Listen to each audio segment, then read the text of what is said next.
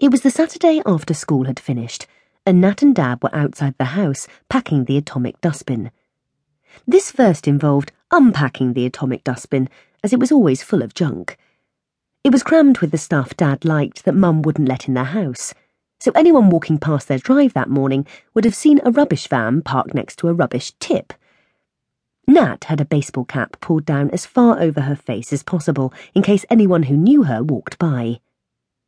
Dad wasn't wearing a baseball cap. He thought baseball caps looked stupid. He was wearing an old t-shirt with little monkeys written on it. Underneath was printed a photo of Nat, aged 4, holding a monkey in a safari park. Nat was pulling a face because the chimp had just poked her in the eye. Dad thought the picture was cute, hence the t-shirt. Nat did not think it was cute, hence she'd thrown it in the bin 14 times, but it still kept appearing. Next time, she thought darkly, I'm setting fire to it, even if Dad's wearing it. But even worse than the t-shirt were Dad's shorts. Dad wore shorts from June the 1st to August the 31st because he said that was summer. He didn't wear them at any other time, no matter how hot, and he never wore anything else in the summer, no matter how cold or rainy. Dad was very proud of his shorts because he'd had them at school and he could still get into them. They were red and shiny and very, very short. Way too short. From a distance, it looked like he'd just forgotten to put his trousers on. Old ladies walked past the drive, tutting and shielding their eyes.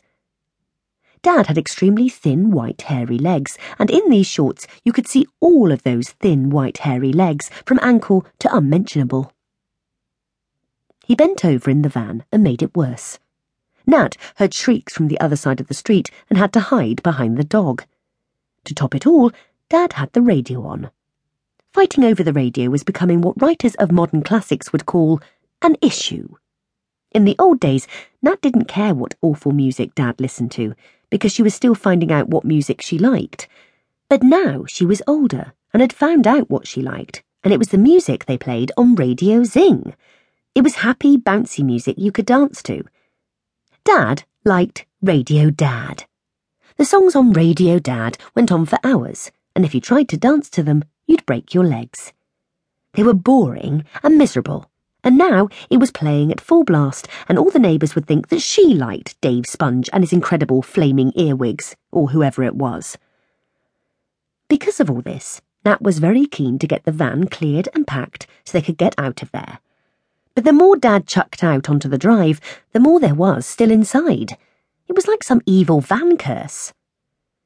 Normal families fly abroad on holiday, thought Nat sourly, dragging more cases to the van. But Dad kept telling them it would be more fun, in other words, cheaper, to drive there instead. We'll need a car when we get there anyway, he had argued to Mum, and this saves us the expense of hiring one. Plus, we'll make a holiday of the journey. We can sleep in the van, or there's a big old tent in the back. You like camping? This was not true. Mum hated camping. Mum liked hotels and hot water and fluffy towels and chocolates on the pillow and room service.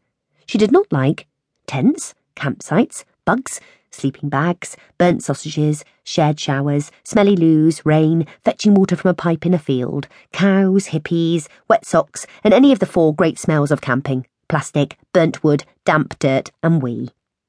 This wasn't the reason she gave, though.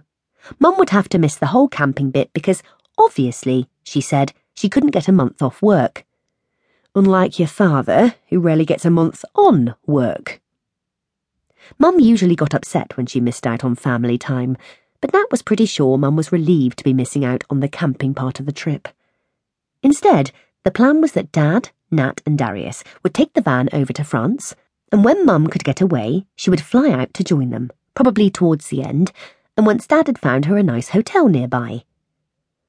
But you can just stay in the house. I'll have it done up by the time you arrive, Dad had argued. Now, I don't mean to be critical, love, Mum had pointed out, but you're not a builder. You write jokes for Christmas crackers. I have no idea why you've agreed to do all this work. The last time you tried to put up a bookshelf, you nailed your head to a copy of Great Expectations. Dad had mumbled something about it being a bit quiet on the